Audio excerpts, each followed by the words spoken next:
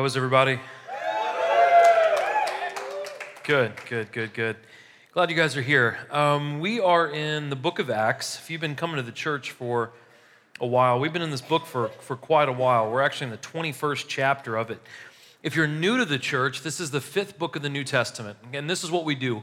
We take a book of the Bible and we just work through it as long as it takes us to work through it. And we've been in this one for a while. I don't even know how many months now, quite a few months. And we're going to kind of backtrack a little bit. We'll actually cover some stuff during chapter 21, bring up some old characters that we talked about months and months and months ago, but I'll remind you of who they are and kind of what their significance is. But if you're new, let me catch you up to speed a little bit. Last chapter, we've been following a guy named Paul for quite some time. Paul and his team have been in what is modern-day Turkey. They refer to it as Asia Minor, so if you hear me say that today, I'll show you a map, but it's in Western Turkey. And this guy, Paul, has been hanging out in Western Turkey. He's been hanging out in northern and southern Greece, starting churches, telling all these different people outside of the Jewish world. There are Jews in those areas, but outside of Israel, outside of the Middle East, he is sharing the gospel with all kinds of non-Jewish people and Jewish people, starting churches and going back and revisiting them and strengthening them and staying in some places even for years. One of the places where he spent a lot of time was in a church in a city called Ephesus. And if you weren't here last week, we see kind of this heartbreaking kind of finale of Paul with these leaders from the church of Ephesus, and they've traveled down to the coast together, and Paul's about to hop on a ship and go back to Israel that we're going to talk about today. And there's this kind of heartbreaking part where he is leaving, and these people are hugging him and kissing him and telling him how much they're going to miss him and love him, and it's going to be the last time that he's going to see these people, right? Because as we're kind of coming to the end of the book of Acts, we're kind of coming to the end of Paul's life, but I'm not going to get into that yet, right? We're getting into that a little bit later in the coming weeks. But we talked about, at the end of chapter 20, essentially, Paul is kind of handing the torch over to these people that he's been training, people that he had influence over, so they can take the light and they can go back to their cities and spread the gospel and lead more people to Christ. And we talked about last week, all of us will do that in some form. Every single one of you in this room has influence over somebody, or you will have influence over someone. And so all of us in this room are going to be put in a position to where we're going to have to kind of hand off the baton, right? Pass it on to someone else so they will take it further than what we've done. Now, we talked about last week, the only way for us to do that well is we must be full of the Holy Spirit. We talked about the example, a glass can only spill what it contains, right? So we not only have to be full, we have to be overflowing with the Holy Spirit, and that fills other people up, and we pass the light on, right? This week, we're going to talk about this, and we're going to do all of chapter 21. It won't take us that long. We're going to talk about that God has a plan. He has a plan for every single one of you, right? Every single one of you in this room. God has a path he wants you to walk down. Now, if we're to do that, because I feel like we're an honest church, we need to be honest with each other, sometimes walking the path that God wants us to walk is not easy. Sometimes we don't even like it, right? So we're going to talk about that a little bit today. He has a path, but in order to walk that path, it takes a lot of guts, a lot of courage, a lot of sacrifice, okay? And we're going to get into that a little bit today. Now, you should have a notes handout in front of you. It has everything that's going to be on the screens. It will be right in front of you. I know everyone has downloaded the Experience Community app. It's the talk of just, like the app world. Not really. We have like 10 reviews on Apple, whatever. But anyways, if you haven't downloaded that yet, though, it's a really fantastic app. It has all the notes. If you click on service and then sermon notes, everything is there. The scripture, very, very handy way to follow along. So on a serious note, you should download that. It's very, very handy. If you have a Bible, we're in the 5th book of the New Testament. We're in the 21st chapter. I'm going to read a little bit. We will break it down, and we'll pick up some practical stuff today, and I hope I encourage you a little bit today. Or I guess, more, I hope the Word encourages you a little bit today. Okay? Let me pray, and we'll move forward, all right? Lord Jesus, God, we love you. I want to thank you, God, for everyone who has come out this morning, Lord. God, even though the weather is kind of nasty and icky, Lord, that people would come out and we could sit and we can worship together and we can break open your word. And God, I pray, Lord, that we're encouraged by it today. I pray, Lord, that if there's anyone in this room who's not a believer, that they also feel some encouragement and that they feel some strength by the word that is given today, and maybe that will open up their mind a little bit and cause them to look more towards what this Christian faith is all about. For all the believers in this room who may be discouraged, God, I pray, Lord, that you lift them up, that you strengthen us today. God, we pray that you strengthen every church in our community. We pray, God, that you strengthen every nonprofit in our community. And Lord, help us, God, to be the best we can be, that we glorify and honor you in all we do. Lord, we love you, we praise you. In Jesus' name, amen. All right, if you got a Bible, we're in chapter 21. I'm going to read a little bit. We will rock and roll, and we'll see what happens, okay? All right. After we tore ourselves away from them, we set sail for Kos, the next day to Rhodes, and from there, Patara. Finding a ship crossing over to Phoenicia, we boarded and set sail. After we sighted Cyprus, passing to the south of it, we sailed on to Syria and arrived in Tyre, since the ship was going to unload cargo there. We sought out the disciples and stayed there 7 days, through the Spirit, they told Paul not to go to Jerusalem. When our time had come to an end, we left to continue our journey, while all of them with their wives and children accompanied us out of the city. After kneeling down on the beach to pray, we said farewell to one another and boarded the ship, and they returned home. When we completed our voyage from Tyre, we reached Ptolemais, where we greeted the brothers and sisters and stayed with them for a day. The next day we left and came to Caesarea, where we entered the house of Philip the evangelist, who was one of the 7, and we stayed with him. This man, Philip, had 4 virgin daughters who prophesied. Now, look at how Luke writes this. When I said at the end of chapter 20, it was kind of a gut-wrenching, farewell, he says we had to tear ourselves away from those people. Like, they were holding on to us, they loved us, we had to tear ourselves away. So Paul and his team hop on a ship. They're going to leave Asia Minor. They're going to travel across the Mediterranean. They're going to head north of Israel into an area called Phoenicia. When they get to that area, they're going to be stuck for about a week because of the schedule of the ship, right? They're going to be stuck there for about a week. So while they're there, they're going to meet up with some Christians in the area. Now, if you've never been here, I like maps. If you've been here, you're probably sick of this map. So anyways, this is the area where we're going to start off today in the western side of Turkey on the coast, to the southern coast. Paul and his team are going to hop on a ship, they're going to sail across the Mediterranean, and we're going to end up back in kind of the general vicinity of Israel, okay? This is where we're hanging out today, all right? Just so you know where we are geographically. Now, look at something neat that kind of pops up. Paul and his team meet with these people in Tyre. They go to the beach and they pray together. They leave this area, they go to another area where it says they hung out with the brothers and sisters, other Christians in that area, and they actually stayed at their home. Now, one of the neat things that comes up in this lesson is the family dynamic of Christianity. Now, I don't know if this resonates for anyone else in this room. I have a nuclear family. I have a mom, dad, and a sister. The only person I have any kind of relationship with is my mother, who's probably watching right now from St. Louis. We talk about every week. We stay in touch. We'll text or we'll call each other, and we have a very, very good relationship. I don't have a good relationship with my sister, and I don't have any kind of relationship with my father. So I'm not trying to get you to, feel sorry for me. It's fine. I'm making it. But what I'm saying is, the church has become my family.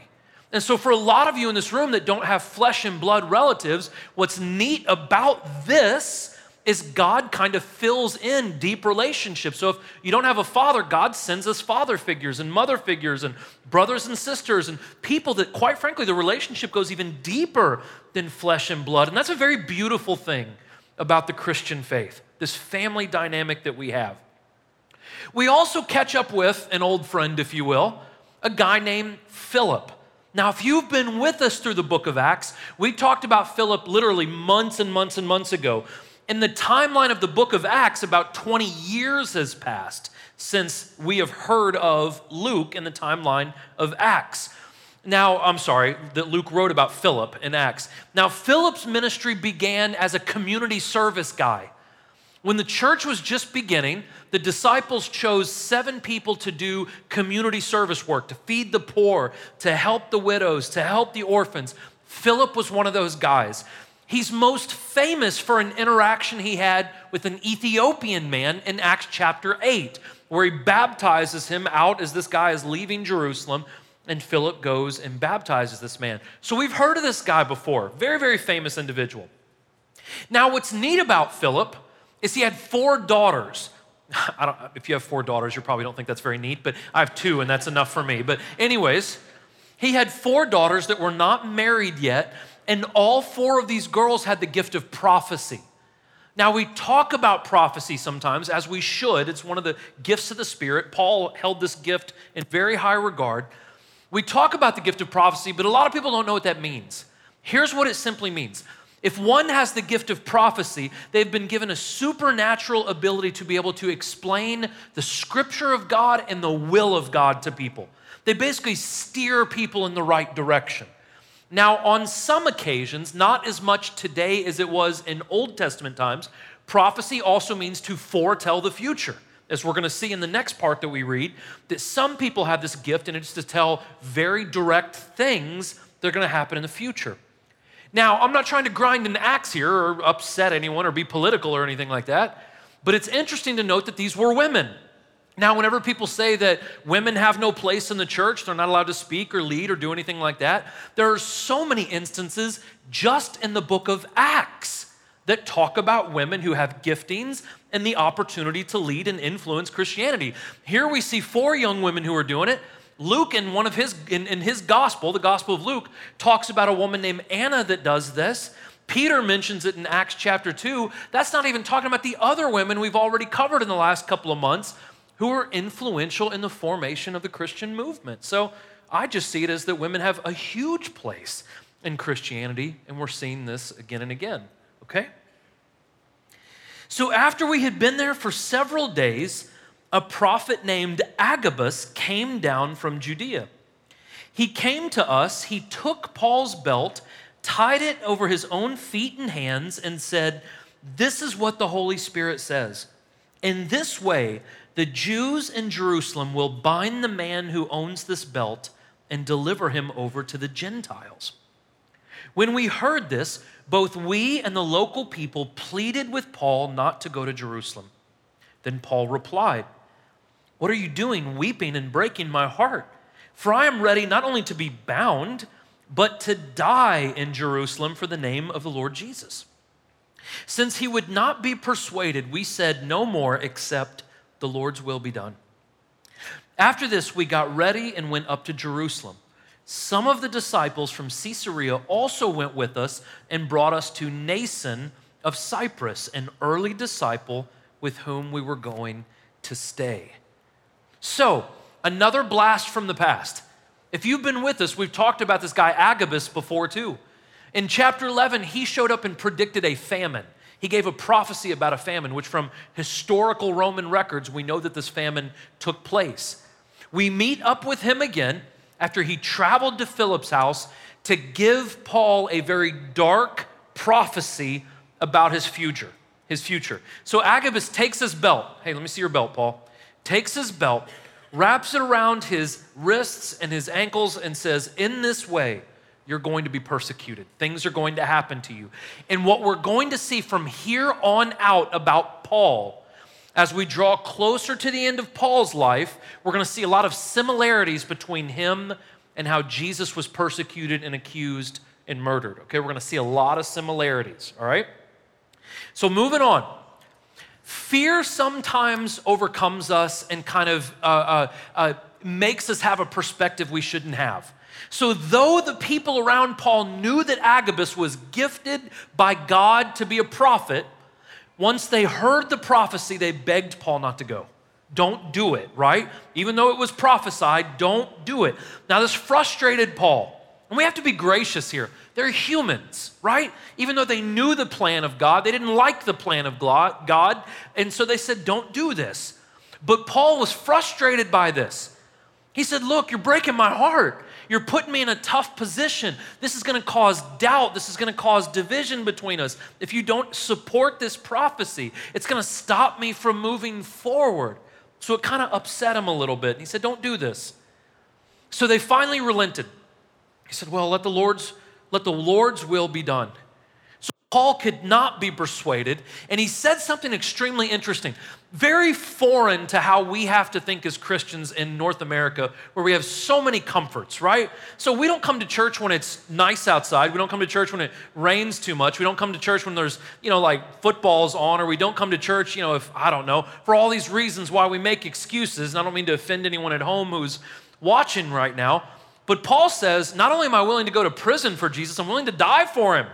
Right? We're not even willing to get out of bed if we overslept too long to come to church. But Paul puts us in this frame of mind, or he shows his frame of mind, where he says, I'm willing to give up everything for Christ.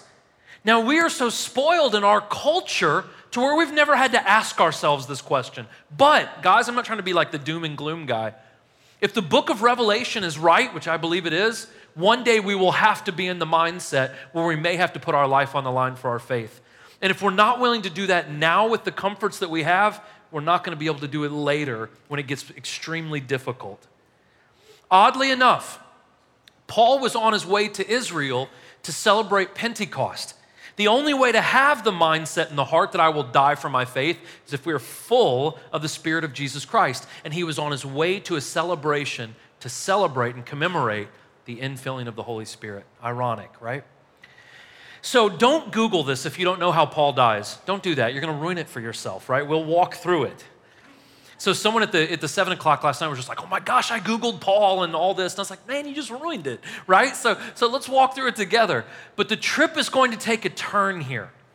I'll let you in on a little bit of a secret. Paul never makes it back home. He never gets back to Antioch. Earlier on in the book of Acts, he said, I must visit Rome.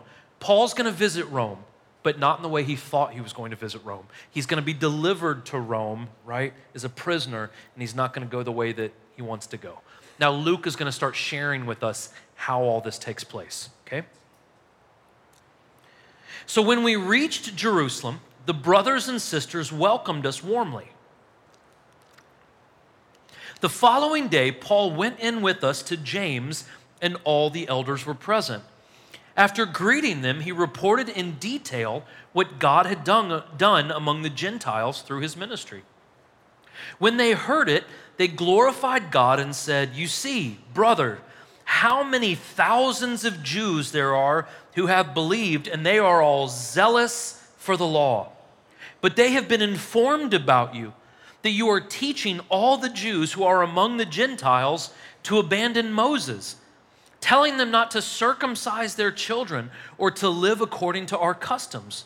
So what's to be done? They will certainly hear that you've come. Therefore, do what we tell you. We have 4 men who have made a vow. Take these men, purify yourselves along with them, and pay for them to get their heads shaved. Then everyone will know that what they were told about you amounts to nothing, but that you yourself are also careful about observing the law. With regard to the Gentiles who have believed, we have written a letter containing our decision that they should keep themselves from food sacrificed to idols, from blood, from what is strangled, and from sexual immorality. Now, let me explain to you what's going on here. So Paul gets back to Jerusalem, which is the mothership, right? This is the biggest, highest concentration of Christians in the world. The church in Jerusalem was somewhere in the neighborhood of 25 to 50,000 people. That was a mega church. It was a big church. Paul arrives and he's greeted warmly, right? And he's greeted by the leader of the church, which is James, the brother of Jesus. After the greetings, hey, good to see you, love you too, man. Hey, let me tell you about all the awesome things that we've gotten to do the last couple of years. Paul tells them. Not only does he tell them, he gives them a bunch of money. He says, hey, all the Christians in these other areas, they've collected this money for you to give to the poor people in Jerusalem. That's pretty cool, right? So he gives them this, tells them all the things that are happening. Now, look what happens here. If you think competition between church is a new thing, it's not. So you have these churches in other countries and other areas and other cultures. You have the mothership, Jerusalem here. So after Paul blesses them with money, after he shares about all the awesome things that have happened in other parts of the world, the Jewish Christians go, man, that's really great that your church has grown. Our church is bigger, right? We have thousands and thousands of people that have become Christians, Jewish people here in Jerusalem who've become Christians. Not only that, they are zealous for the law. Here's what they're essentially saying. Not only do we have a bigger church than you, we do things a lot more legalistically than you, right? We love God more because we do more. That's essentially what they're saying. So not only are they being competitive, they're being competitive about things that don't matter. Our building is a lot fancier than your building. Look how much better Christians we are, right? We wear much nicer clothes than you guys. Our pastor even wears shoes, right? So arguing about things that have nothing to do with salvation. So look at what we still do. We still compete with each other, and we compete with each other not over how many baptisms we have, but how great our live stream is, or how big and audacious our buildings are, or how many stupid programs we have. Things that in the grand scheme of it all don't matter. That's what we still do today. We argue over man-made things that God could really not give a rip about. And that's been going on for literally thousands of years. Not only that, the church had a lot of gossip in it. So many of the Christians in Israel had heard that Paul was anti-Moses. Not only was Paul not anti-Moses, Paul would have had multiple degrees in studying the Torah. He knew the Torah backwards and forwards. That's the first 5 books of the Bible. He was all about some Moses, loved Moses. So Paul wasn't against Moses. What Paul did, though, is Paul taught grace through faith. That we are saved by grace through faith, which is essentially the thesis of the first 4 books of the Bible, of the New Testament. Matthew, Mark, Luke, and John. Jesus was teaching, it's not your sacrifice that saves you, it is my sacrifice that saves you. Now, here's the thing.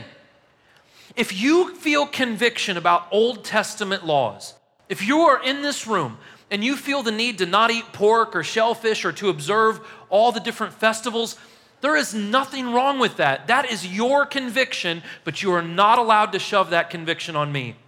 Because I'm not saved by those things. I'm saved by my relationship with Jesus Christ. So is it okay for you to do those things? Sure, it's okay if you want to observe those things, but you cannot push that personal conviction on me because it's not a New Testament criteria for salvation, okay?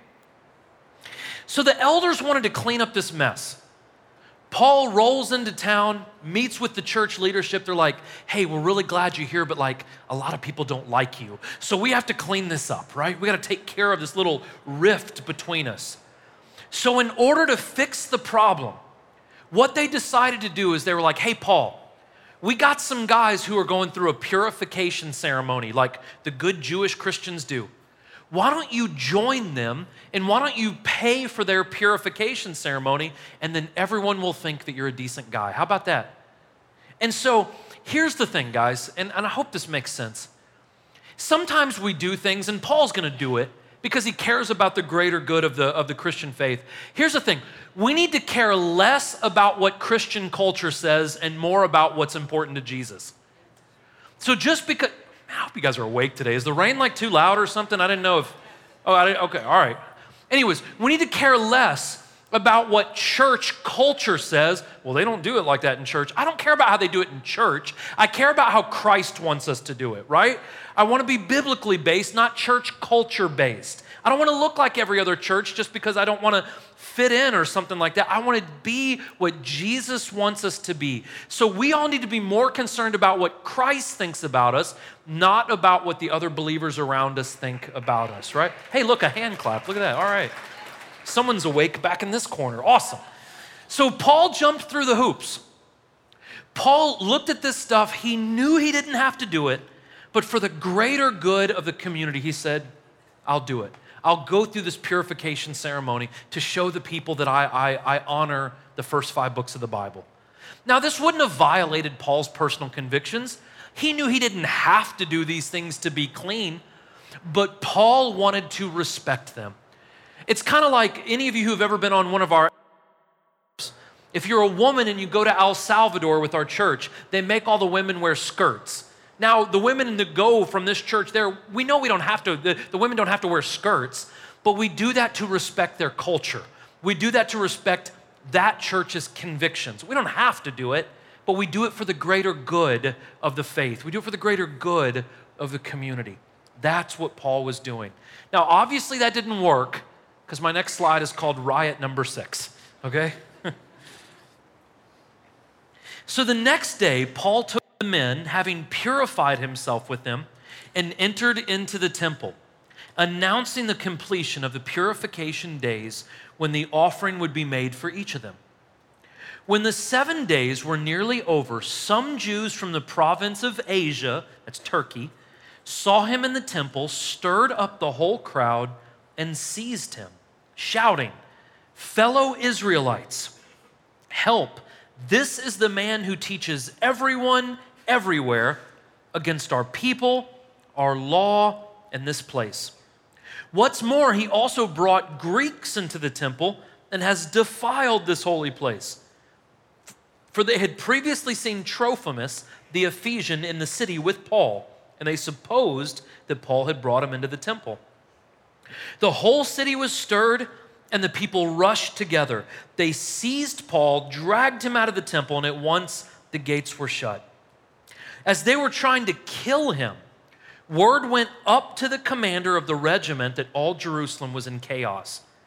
Taking along soldiers and centurions, he immediately ran down to them. Seeing the commander and the soldiers, they stopped beating Paul. So obviously the PR stunt didn't work, right? So when the purification days were ending, there were some Jews from Turkey that had traveled to Israel for the day of Pentecost, for the celebration of Pentecost. They saw Paul, and it says that they stirred up the crowd. They seized him. They said, "This is the guy that teaches against the Jews. He teaches against the law, and he teaches against the temple." Now, here's what we learn. They're all Christians, right? We see that an allegiance to religious practice over relationship will always cause division amongst Christians. If we care more about being a good Baptist than we care about being a good Christian, that will always divide the body.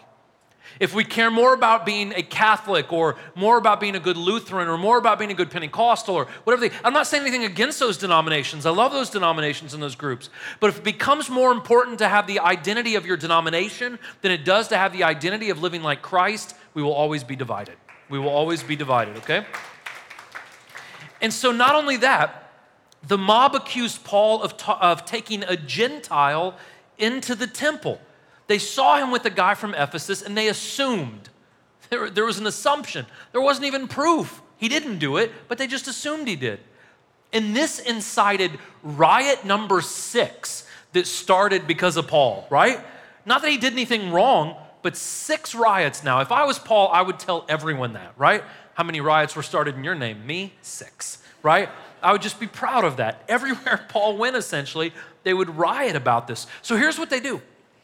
They drag him out of the temple because they don't want to desecrate the temple. Listen, they were going to kill him, but they just didn't want to do it in church. So we don't want to desecrate the church by doing something unholy there, so let's take him outside of the church and let's kill him there. And it's interesting because we look at that and we're like, that is ridiculous. And we kind of do things like this all the time. I'll receive an email about a word that I say in church, typically to prove a point. And it's funny, I'll say a word in church and someone will complain and I'm like, man, you let your kids listen to music that say things much worse than what I said from this platform, but as long as we don't do it in church, it's okay. So what we've done in Southern Christianity, yeah, I'll pick on us a little bit today, is we think just because we go to church on the weekends that we're holy. And so we look a certain way in church, right? Not in this church, of course, but in a lot of churches. We put on our best and we put on a plastic smile and we walk around and make sure that we take some pictures so everyone knows that we're at church. And we think that's the whole of our Christianity.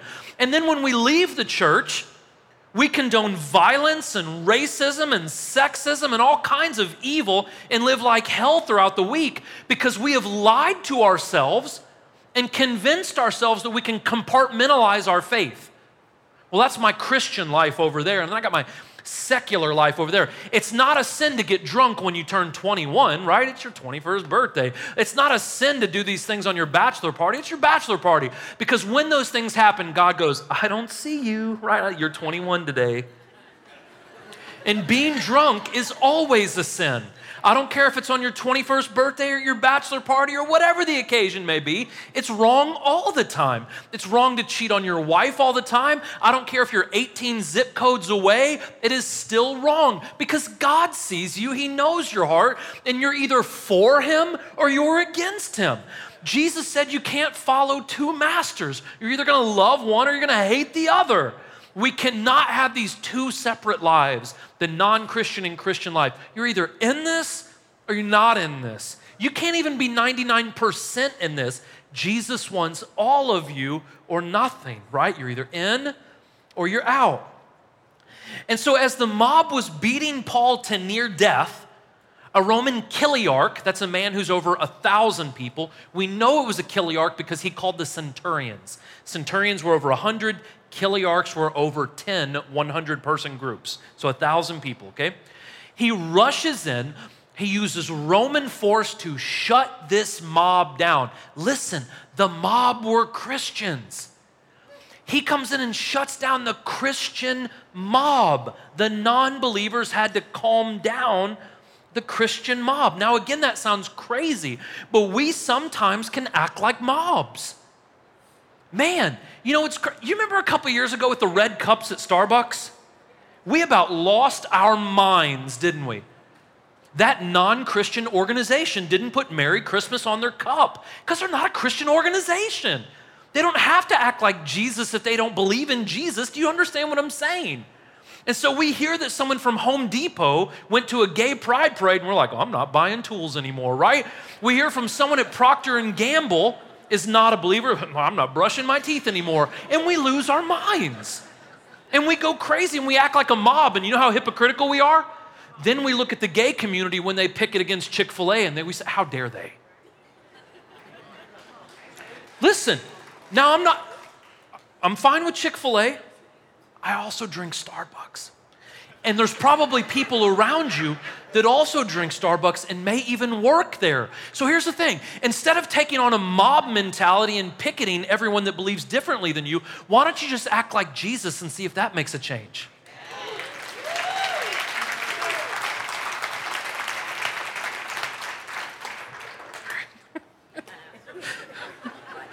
All right. I'm hopping on an airplane right after this, so I'm gone for a week. I'm going to be oblivious to all your emails. So it's all coming out. Then the commander approached, took him into custody, and ordered him to be bound with 2 chains. That's not with the wrapper, that's literally 2 chains. He asked who he was and what he had done. Some in the crowd were shouting one thing and some another. Since he was not able to get reliable information because of the uproar, he ordered Paul to be taken into the barracks. When Paul got to the steps, he had to be carried by the soldiers because of the violence of the crowd, for the mass of people followed were yelling, "Get rid of him." As he was about to be brought into the barracks, Paul said to the commander, "Am I allowed to say something to you?" He replied, "You know how to speak Greek? Aren't you the Egyptian who started a revolt some time ago and led 4,000 men of the assassins into the wilderness?" Paul said, "No, I'm a Jewish man from Tarsus of Cilicia, a citizen of an important city. Now I ask you, let me speak to the people." After he had been given permission, Paul stood on the steps, motioned with his hand to the people. There was a great hush, and he addressed them in Aramaic. Look at how intelligent of a man Paul is. Looks at this Roman centurion, a chiliarch, addresses him in his native tongue, then turns to this mob, changes, and addresses them in their native tongue. So this Roman chiliarch, Claudius, he arrested Paul because Paul was the focus of the riot. He didn't know if he'd done anything wrong. He just wanted to get him out of there and stop this riot. So he bound him by his hands and his feet. So the prophecy of Agabus is starting to come true. Because the crowd was so violent, they took him to the barracks, and as he was being led away, look at how this looks like Jesus, right? They started yelling, "Get rid of him," which meant kill him. Kill him, kill him, kill him. Crucify him, crucify him, crucify him. Very, very similar. Also similar to Jesus, Paul is in front of the most powerful man in this area, right? He's standing in front of this Kiliarch, and he gets the chance to speak to him. Paul looks at him and speaks in Greek, and the commander's like, whoa, I didn't know he spoke Greek. And this is interesting. This is a history lesson. The commander assumed that Paul was this Egyptian terrorist that had come into Jerusalem years ago and led this huge army of people in this revolt. And he thought that this guy had come back, but he spoke Greek. So he goes, oh, wow, you're not that Egyptian terrorist. And Paul's like, no, I'm a Jew. Not only am I a Jew, I'm a citizen of a very important city, which means he was a Roman citizen. Now, Roman citizenship got you a lot of freedom that very few people on earth had unless you were a Roman citizen. Now, we're going to learn next chapter that Paul escapes death because of his Roman citizenry. But at this point, he doesn't even bring it up. So he speaks to the commander in Greek, turns to the mob, speaks to them in Aramaic, and he has not let the cat out of the bag yet that his rights have been violated. Why?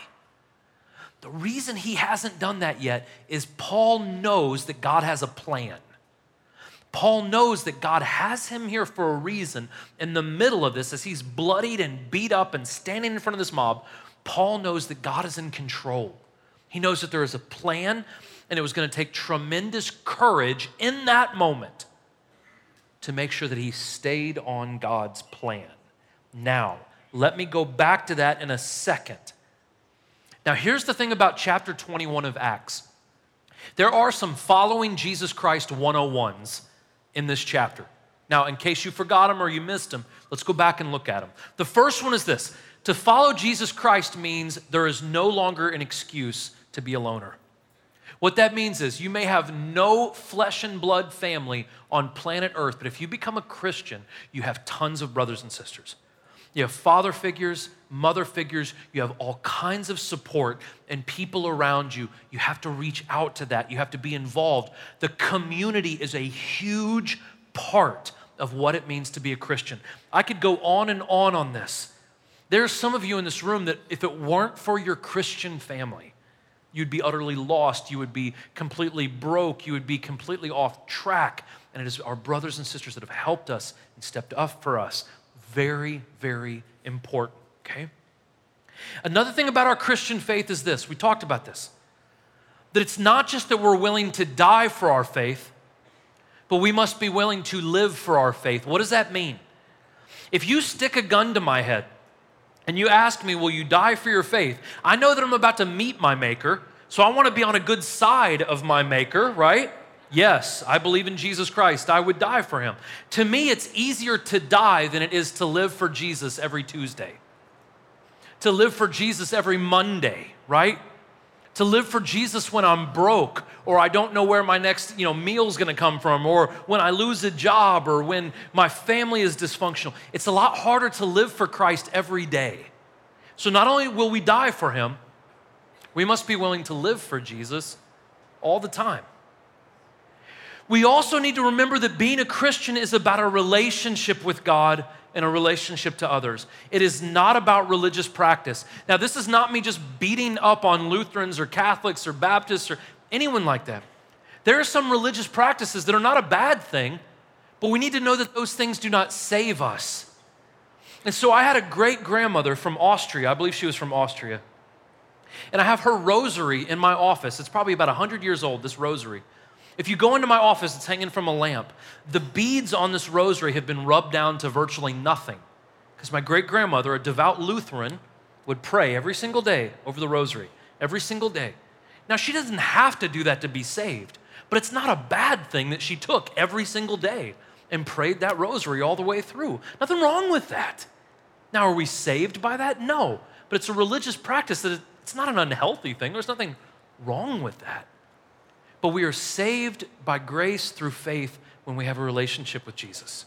That's how we're saved, and it's important to know that. We also need to know that following Jesus is all the time. Now, I know there's going to be times when you're tired. I know there's going to be times when you backslide or slip out a little bit. Maybe you sit down in the middle of the race. I know that. I know that those things are going to happen.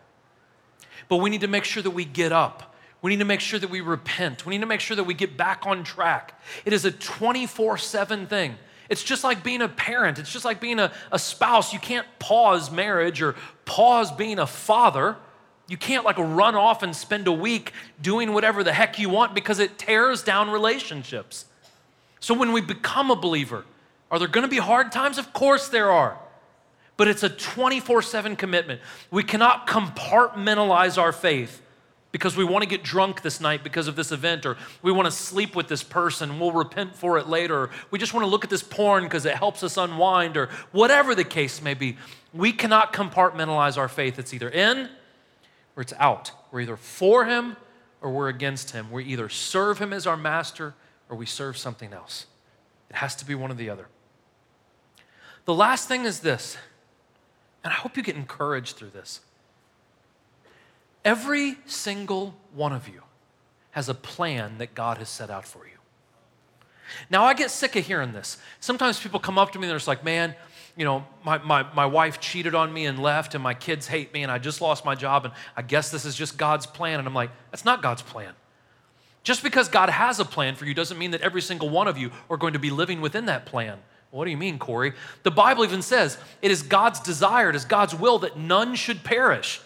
Some people are going to perish. Some people are going to go to hell. So God's perfect will and God's plan for our lives don't always come to fruition. That's not God's fault. It's our fault. But God has a great plan, and I'll prove it in a second, to all of you in this room.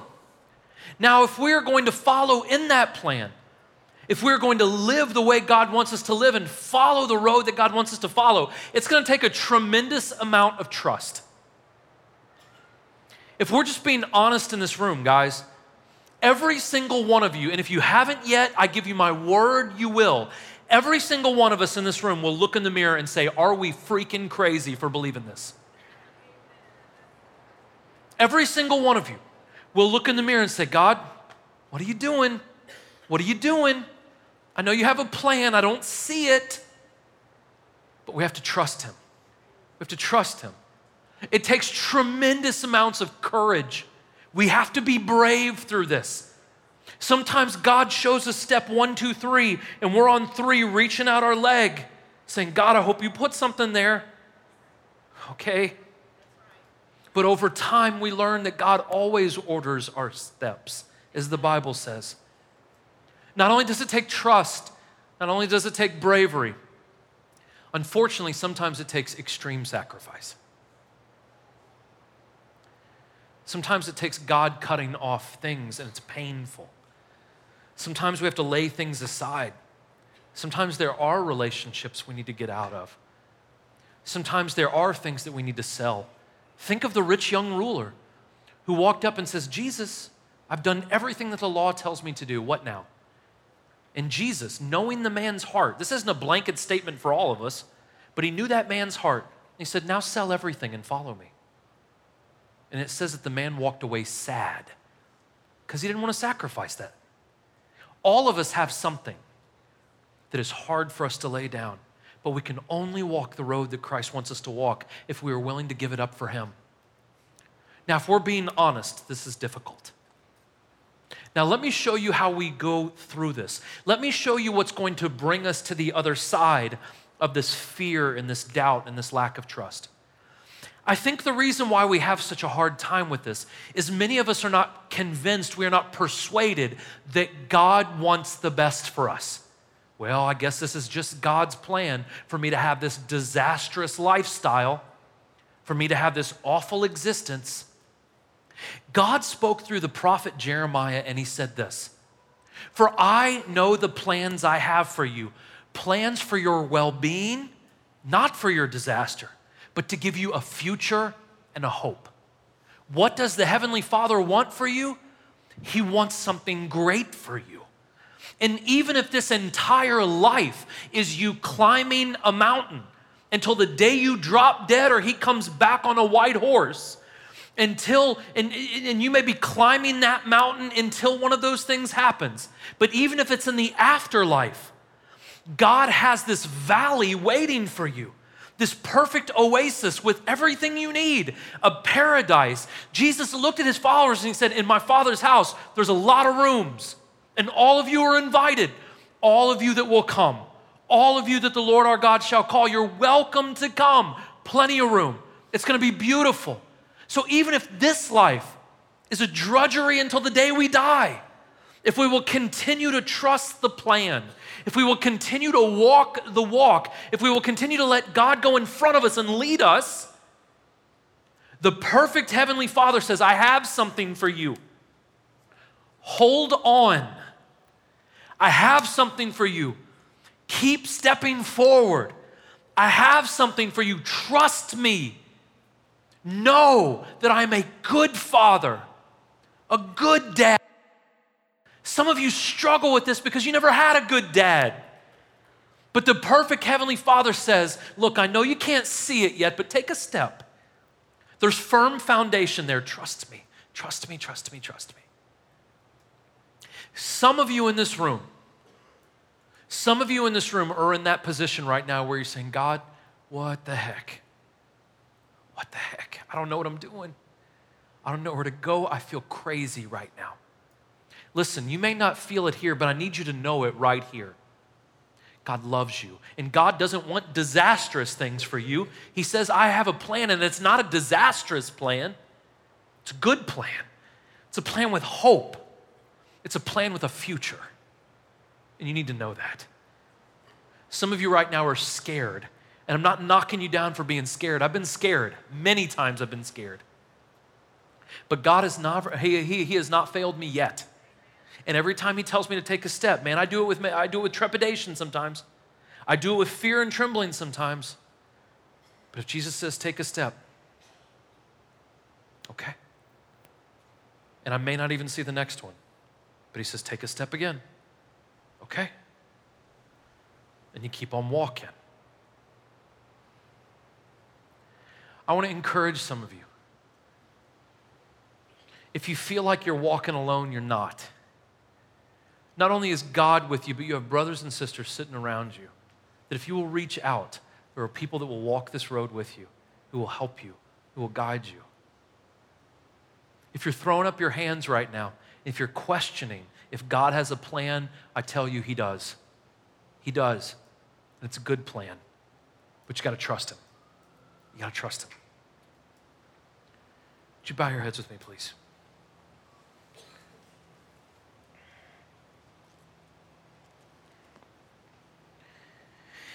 As your heads are bowed and your eyes are closed, if you're not a believer in here and if you feel like you've been banging your head up against the wall, I want to challenge and encourage you. Why don't you try something else? If you've been banging your head up against the wall, if you've come to a roadblock, you're here for a reason. If you're in this room and you are a Christian and maybe you have forgotten that your Heavenly Father is a good dad, he's a good father, he loves you, and he doesn't want bad things for you. He has good things for you. Maybe you've forgotten that. If you have forgotten that, let me encourage you to do one of two things. Come up here to the front and let someone pray with you. The Bible says where two or more are gathered in my name, I am in the middle of them. I'm with them. There's unity. It's interesting, the Bible also says that there's a cord of 3 strands. That with 2 of us, it's hard to break it, but when there's 3 of us, when there's me, you, and God in the mix, it's very strong. Let someone pray for you. We also have communion all the way around you, wherever you see a lamp. The communion reminds us that we serve a good Father because he gave his only Son, that whoever would believe in him will not perish, will not die, but have everlasting life. That there's a future, there's a hope. There's something great for us. You can take that communion and you can remember. Lord Jesus, God, if there's anyone in this room who's struggling, if there's anyone in this room who's thrown their hands in the air and they have asked themselves, am I crazy? If there's anyone in this room who has forgotten that you are not a broken father like some of us have experienced, but you are a perfect heavenly Father, Lord, remind them. If there's anyone in this room who's in a place of confusion, give them clarity. Maybe even send them people in their lives, God, to help them. Lord, if there's any non-believers in this room who are struggling and they're hitting a wall, God, Lord, I pray that you give them an open mind and courage, Lord, to maybe look in this direction. Father, we love you. Pour your grace out on us, God, because we need it immensely. We thank you for everything you've done in our lives, God. We love you in Jesus' name. Amen. I love you guys very much. You're welcome to help yourself.